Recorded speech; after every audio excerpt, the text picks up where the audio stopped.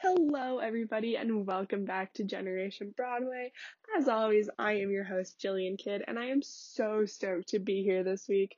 I've got a couple of really good episodes lined up, but really quickly, I just wanted to say thank you for being so patient during that little hiatus I took. Unfortunately, I was really busy with some schoolwork, and then I was sick, so I wasn't really able to put out as much content as I would like, but I am back in action, and I'm coming back strong. This week is the start of a two-part series, which is very exciting. So, starting this week, I am talking about songs I like for musicals I don't really like. And then next week, I will be back with the opposite. So, songs I don't really like for musicals I love.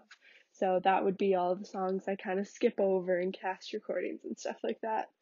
I am also, right before I get started, looking through my list and noticed that most of the things on my list are actually musical adaptations of movies. And that is probably a bigger conversation to have, which I would love to do. So let me know on social media or in the comments of this if you think that that's something you'd be interested in talking about. I think there's a lot of points you could bring up about how to adapt a movie into a musical. Anyways, tangent aside, let's get into today's episode. Alrighty, so starting off first, we have the song Sexy from the musical Mean Girls. I have a lot of thoughts and opinions about this musical, but I'm going to start on a lighter note by talking about what I really like about the song. So I think this song is really, really funny. It's obvious, so it's sung by the character of Karen, who's played by Kate Rockwell in the Broadway run of it. And it's her talking about Halloween and how she loves Halloween because she's the hot one in her group, and this is a song that allows her to still be sexy and still be hot, and how girls have to do this on Halloween. Overall, I think this song is really great. It's really, really catchy and like upbeat, and when it comes into the show, it's a bit of a lull right before the song comes in. So it's a really nice like wake up and reminder that like this is still a funny show. This is still a comedy and you can still have fun with it regardless of like the overarching messages of it. I think it's really great. It also has a really awesome dance break, which I love, but it's not too long and I think that's definitely a benefit to it because sometimes when you listen to songs and they have a dance break, it really enhances the live viewing of the musical. But when you're listening to the cast recording of it, it kind of takes away from the overall sound of the song. But fortunately, this dance break isn't too long, and it keeps you with it, and it's just like a nice little upbeat tempo, which is really great. Um, the thing for me that I think stands out the most about this song as a whole is that it's really witty, and I talk about this some more about why I don't like the musical, but I think the wittiness here is kind of the only time in the show that it pays off, and it's good, because I think this is something that Karen would say. Is like there's a lot of lines in the song that are really witty and smart and educated. So like one of my favorite lines from the whole show, it's like a very popular sound on TikTok, but it says, "This is modern feminism talking. I expect to run the world in shoes I cannot walk in." And I think overall that's like a really interesting point and like critique of society randomly in the middle of this like hilarious song about like dressing up and looking really attractive and like looking like a sexy version of corn. Like it's a really centered line and I think it's so good, and part of why it plays off is because that's such an impactful line in the show, and overall has this big moment of like feminism and how like this is what first world feminism looks like sometimes. Um, but it doesn't take away from the rest of the song. It doesn't, like, it's not forced in there. It's not cut in really hard, which I think the rest of the show kind of struggles with sometimes. But kind of overall as a whole, just the main reason why I love this song ultimately is because it's a really nice moment for Karen to shine. I think, in my opinion, she is one of the most underrated characters of the movie and the musical. She's so great.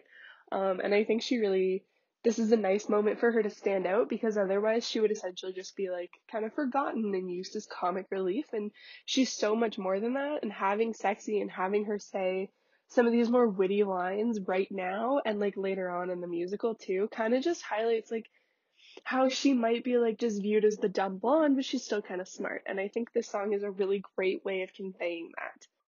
But yeah, so kind of overall, that is the main reason I like Mean Girls the musical. I think that the key thing in when you're trying to adapt a movie into a musical is that you need to find a way to like elevate the story and add to it aside from just putting in song and dance.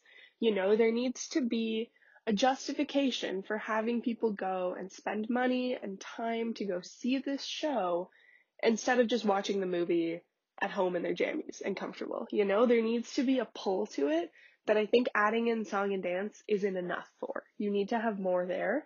And I think that that's something that Mean Girls the musical falls short on. Also, I think where they get hit really hard is that some of the lyrics aren't really that great. And when I say this, it comes from a place of knowing that I could not do better if I gave it my all. I think Jeff Richmond and Tina Fey did a great job. I could not have done better, but some of these lyrics don't really make sense. So, for example, they have a line in the show that is directly saying, "It's like a party with revenge is what it's like." They have another line that says, "Katie, time to turn and cough." And they have a third line that says, "Acted nice when she not nice." So none of that really makes sense and almost seems like it was there to fit the music and to fit the rhyming scheme, but then it ends up kind of compromising the song. And I think personally, it kind of pulls you out of the moment a little bit because once you hear that, you're like, oh, that makes no sense. Why would she say that? And it's interesting. It's a very interesting look at songwriting. I think it also is trying to mimic like teenage language, but it just misses the boat because that's not really how teenagers talk at all. And that is ultimately something that comes from having a writing team that is kind of detached from teenagers. Like both of them are adults, which is hats off, like nothing wrong with that, but they don't really have any connection to teenagers. So then it's hard. It shows in your writing sometimes that you don't know how teenagers can communicate. And I think that hit them. But overall, I think the biggest problem with the show is that they tried to put in all of these forced, really deep messages, and it didn't quite work. I think the only time it actually worked was through Sexy.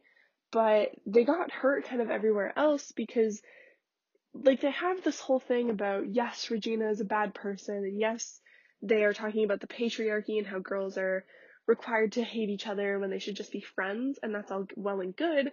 But Katie's main motivation throughout the whole thing kind of stays that she is only doing this because she likes Aaron and Regina's dating Aaron, instead of that Regina bullies everybody or Regina is bullied Katie's best friend. Like, you know, there's a lot of reasons why Katie should be going after Regina, and I feel like those aren't really mentioned as much, which is interesting. Um, and I think it's so then when you have all of these messages about feminism, it just kind of falls short because Katie's still doing this for a boy. She's still, her end goal of this for the most of the show was to get a boy. So then that kind of like makes it fall short. But through Sexy, they actually do that really well. And it's because the point of the song isn't undercut. Like it's still the same memo of the song, like it's the same meaning, it's the same thing of how Karen thinks she can look hot, and she really likes that because she's labeled the hot one of her group. So she's criticizing the patriarchy, but she is still having fun, and she never loses her personality because of that. So I think actually I would say that that song, having Sexy in there, is what they wanted to do for the whole show, but it just didn't work out, which is ultimately part of why it pops out more because you're like, wow, this is really good and upbeat and catchy, but it still has like these deep meanings to it. And I think the rest of the musical tried to do that, but couldn't really keep up with it. And moving right along to number 2, we have Dead Mom from Beetlejuice. So I think what you'll find actually with this whole list is that I'm not a really huge fan of like comedy musicals. They're just not for me. And Beetlejuice is definitely one of those. But I really, really like the song Dead Mom. I think within the context of the show and without the context of the show, it's really great. There's so many raw emotions felt through it, and it shows Lydia and how she's feeling about the death of her mother and her father, because he, at this point in the show, is kind of ignorant of it, just trying to move on and push past it, and that's actually really hurting Lydia.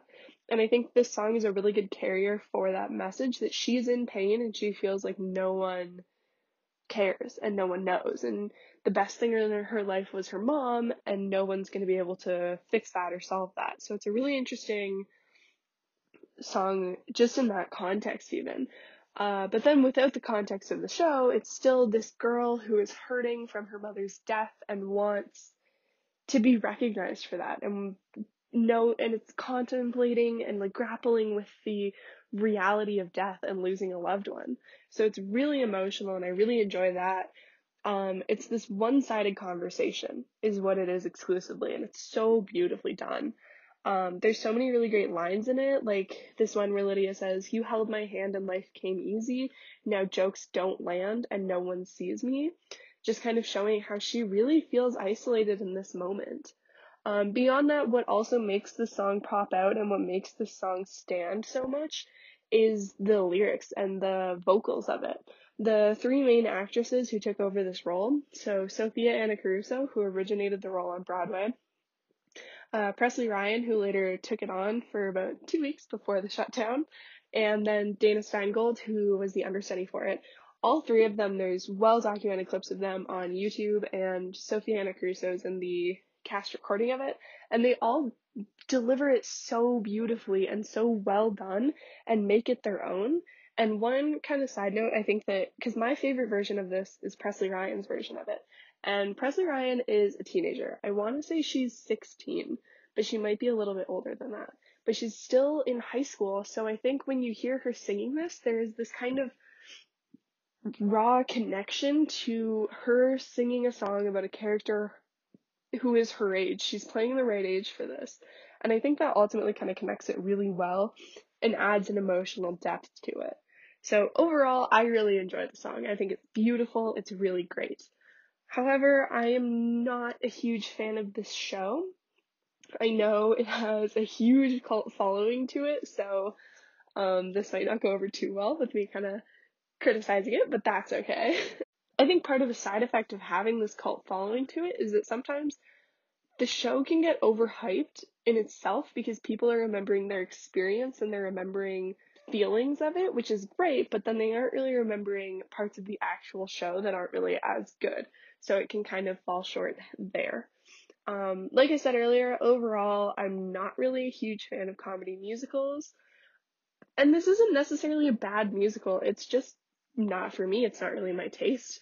But I personally feel like they were trying to do too much. They had too much of a storyline, and I think it's really hard because they talk about so much. Like, it's a comedy musical, they have all these really funny jokes, and they have these gags and these masterful sets and these big, like, they have giant sandworms, and it's like really theatrical.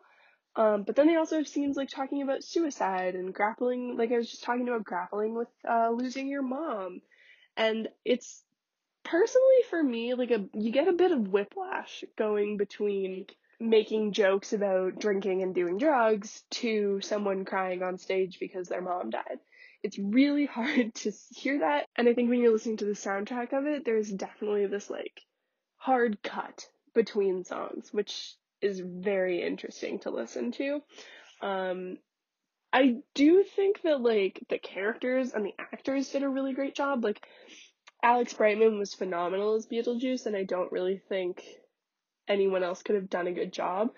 But it's just, they have too much going on. It would have been better personally if they were just this like jokester comedy musical, or this kind of serious musical with one character that stood out, instead of having every single character go from really upset to really hilariously like laughing at discombobulated times. It was really definitely like, I think whiplash is the right term of like, it's really hard to do those switches. Which is why ultimately I think Dead Mom kind of stands out, because it's a lot more serious and a lot more intense. So I like it, and I think it works well outside of the context of the musical. It's not plot dependent, which is really good too. And moving on from that, this one's pretty specific, to be honest. So it's Magical Mr. Mistopheles from specifically Cats the 2019 film adaptation. I've never talked about this on the podcast, but I have so many mixed emotions about Cats the movie. So I'm gonna talk about the song first. This song slaps so hard. It's so good. It is amazing. It is one of my favorite. It's my favorite song, from the movie version of the musical. It is different from the Broadway version. If you listen to the Broadway version, it is mostly Rum Tum Tugger singing about it, about Mr. Mistopheles and talking about that. And this version of it, it is Mr. Mistopheles doing most of the singing, and then the chorus kind of joins in. And I personally think that that is a lot better. The Rum Tum Tugger version of it is a lot more sultry and sexy, and his vibe is very like the character of Rum Tum Tugger is really promiscuous. When you have Mr. Mistopheles singing it, it is a lot more upbeat and hopeful and magical, and you want it to happen and you're rooting for him, which is really great because I think also Mr. Mistopheles is kind of like a side character. He definitely gets stepped on and he's super important to the plot, and I love him, so I'm really glad that he got this nice little moment. And I just can't hype up how upbeat it is, and it's such a nice beat for the show, considering a lot of the shows, I will say it, a lot of the songs from Cats are slow and kind of boring. So when you are going through all of that, and then you get to this nice little happy song about oh, he's so magical and exciting, it's really nice upbeat change of tone for the rest of the show. They also do not shy away from the tambourine in this version of it, and I have to say I enjoy that. The movie version of this adds a lot of guitar to a lot of songs, which I don't love, but for this one, it seems like they took all of the guitar and threw it out and brought in the tambourine, which was excellent. More Broadway shows need to have tambourine, if you ask me. But kind of like I said, it just makes you root for Mr. Mistopheles more, and I think it brings in the end of the musical a lot better. And like I said, this song goes so hard. It slaps. It's so good. I love it. On the flip side, there's a lot I could talk about why I don't like the musical Cats. For example, the CGI, which I will not be discussing because I think that is a movie-specific problem and not a musical thing as a whole. So we're just going to recognize that was bad and move on. I think I'm going to focus on the casting mostly of it, because I didn't like the casting of it. I love gender bent productions. They're so great. But I think if you're doing that, you still need to have the person you're casting, whether it be a woman typically playing a role played by a man, that doesn't matter. The actor still needs to have the essence of the character. And casting Judi Dench to play Old Deuteronomy, in my opinion, doesn't quite fit well. She does not really have the energy or the style of Old Deuteronomy, and I think it just falls flat because of that. Beyond that, I don't know why Jason Derulo tried to maintain his British accent while he was singing.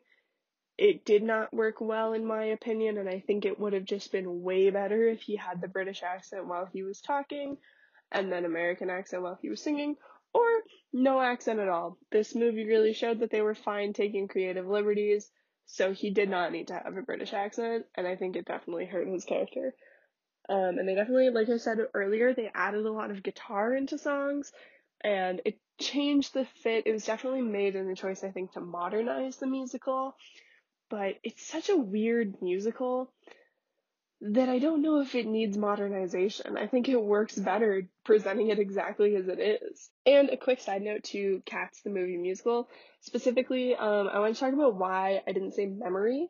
And it's because I personally, watching this movie, going into it, assumed that memory would be good. I knew that that's the one that would stand out because they cast Jennifer Hudson, who is so talented and could have played that role in her sleep.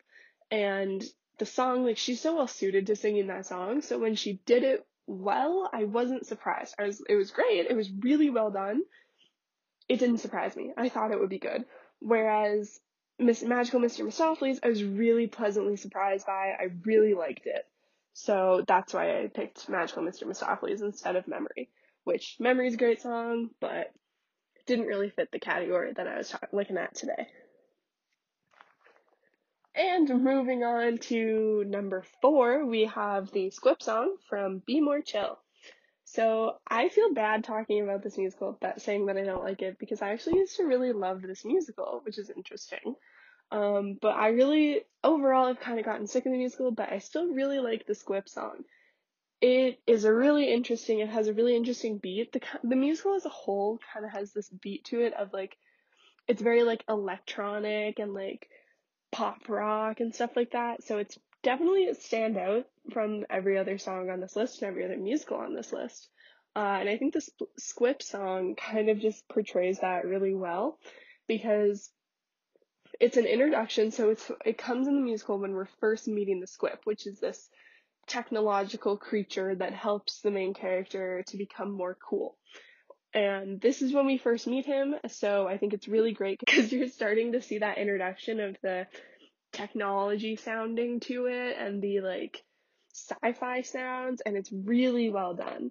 I think the song also has a really great comedic timing to it, so it's pulled off really well. Kind of throughout the whole thing. The comedic timing of the rest of the musical can get a little dicey, but this song, it pulls it off really well. You have this really overconfident character of Rich, who is singing and screaming and just like really giving her.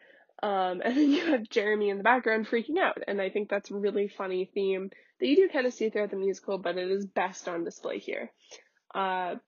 Speaking of the character of Rich, he absolutely nails this song. Every version of it that I've seen or I've listened to is so good. There's this one high note at the end of the song, and it's so brilliantly done. And actors, like, they hit it all the time, and it just sounds so good, and it gives me chills, and I absolutely love it. And like I said, kind of overall, it sounds a little bit different from a lot of the other songs in the musical. I would say it has a bit more of like a pop rock techno-y feel than other songs, and it really helps to make it stand out, and I really enjoy it. But like I said, overall, I'm not really a huge fan of Be More Chill the musical anymore.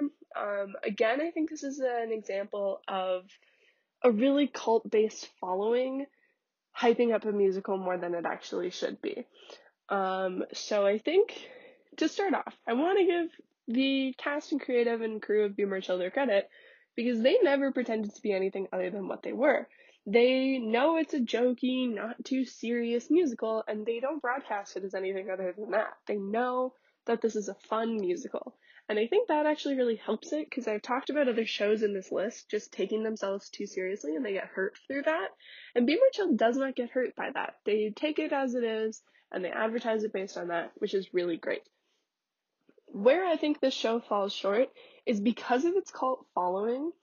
So it first started in the early 2010s, up until 2015. It had a run off Broadway, and that production was very good, but it was different they eventually ended up going off Broadway again in 2018 and got a Broadway run in 2019. And that production, in my opinion, was very catered to the fan base and to fans' needs. And that makes sense because this whole musical was brought back and had this like second coming and resurgence because of fan desire, and fans just loved it and they really wanted to see it come back, so it did. So I could see why they decided to cater to fans' wants and being like, oh, well, you guys all really like the character of Michael, so we're going to make you feel even more bad for him and make him another prominent character, instead of kind of keeping it the way it is, because then it feels like certain moments are really forced. And that ultimately did hurt them, because it just changes the tone of the show overall, and it makes you, like, you can tell that there's certain points in it where you're being forced to feel one way about a character, and I'm not a huge fan of that. It doesn't leave much up to interpretation, which was a choice they made. They went with it, and it is what it is. But yeah, I think overall, the Squip song just really stands out, and I listen to it a lot. And lastly on this list, we have Not a Simple Sponge from SpongeBob the Musical. This is so weird talking about SpongeBob from like an analytic point of view, but we're gonna go with it, and hopefully I'm not gonna laugh that much. But anyways, guys, this song goes so hard for literally no reason. For no reason. It comes at a point in the show when SpongeBob is reaffirming his like courage and how he can be great and he can do this and he can save Bikini Bottom. So it's a very motivational and encouraging song, which is great. I would say the key thing from this is Ethan Slater's vocals. Ethan Slater played SpongeBob on Broadway and he crushed it. He gave that performance everything he had, and that was really interesting to hear and listen to. Also, I've never seen SpongeBob like in a serious capacity, like taking things seriously and having courage and being dismayed, like, and stuff like that. So it was really interesting perspective to watch this happen, and I enjoyed it. I liked it. Um, I am very obsessed. Part of why I like this is because I am obsessed with moments in musicals where everyone is singing, you have the chorus, the band, the lead, it's super, super loud, and then bam, all of a sudden it focuses in on the lead singing a quiet solo. Or actually vice versa, where you just have the lead singing and it's very, very quiet, and then all of a sudden there's a flash of light and now all the ensemble singing and the band is playing super loud. I love those moments. Those are moments that give me chills. I live for them. And this song does that so well. They have it in there twice, and it sounds great both times, and it really adds to the song, because I think the other thing too is you can have these moments, but they fall short because they aren't really placed right in the song. But these really, like, they pull you back in, they reel you in, they keep you rooting for SpongeBob, and it's so, so, so great. There also is a little bit of an interlude of like talking between SpongeBob and Mr. Krabs. My only problem with that is I think their accents kind of pull you out a little bit because obviously they have to do character voices, but it's not too long, so you can just skip it or work around it. Or if you want to listen to it, you can also listen to it. Um, but overall, and I cannot stress this enough, Ethan Slater is what sells this. He did such a great job. It sounds amazing. He gave it his all, and it pays off. Overall, though, that's kind of the only thing I like about SpongeBob the Musical. My key problem with SpongeBob the Musical is that I don't necessarily think there was a need for it. You know, I don't think there was a fan base that was like, oh, you know what we really are missing from the SpongeBob canon? A musical, you know? I don't think that conversation was ever had. So I commend them for trying, but I don't really think it worked out. And I think that the performers in the musical and the writers and everyone did its best a job they possibly could. I just think that this was a feat they weren't going to be able to come over, because the show sits at this really interesting point where it could be terrible. It could be so annoying and awful and it wouldn't last a season. But it pays off because it's really funny and their timing is really, really good. And that's something that unfortunately the musical just kind of misses out on. And I think part of why they're hurt by that is because they don't have animation. And a lot of time it's easy to suspend your disbelief into animation, whereas in a musical, it's live action, it's happening right in front of you. So it's just harder to have that, like, belief that what is happening in front of you is actually real and it is something that is foreseeable and likely, you know? They kind of get cut short because of that. And I think the only way that this could have actually worked out is if they just went in the complete opposite direction of the show. They didn't even try to copy it. Like, if they just were kind of their own thing, like it was so different that you couldn't compare it to the actual to the actual TV show, then it would have been fine. But I think unfortunately they didn't do that, so it got subjected to comparison, and ultimately, I don't think anything's ever going to compare to the original SpongeBob series because that is somehow miraculous. What is done on there is phenomenal. But overall, I do think that Not a Simple Sponge really stands out. It really slaps for no reason. It just goes so hard, and I love it for that. Alrighty, with that, we are coming to an end on this week's episode. I hope you guys enjoyed it. I certainly love to talk about this kind of stuff, about different songs and how I think they stand out from musicals, and I am continuing that on next week in my episode that is being published on Sunday about songs I don't like from musicals I do like. So that's going to be all the songs I tend to skip from cast albums. Very exciting. Probably a couple of songs that you weren't expecting. So please tune into that. And also, don't forget to give us a like and follow on both Twitter and Instagram. You can find us on Twitter at Generation Bway, and you can find us on Instagram at Generation Broadway. Both of those handles are all one word. With that being said, I will see you guys next week.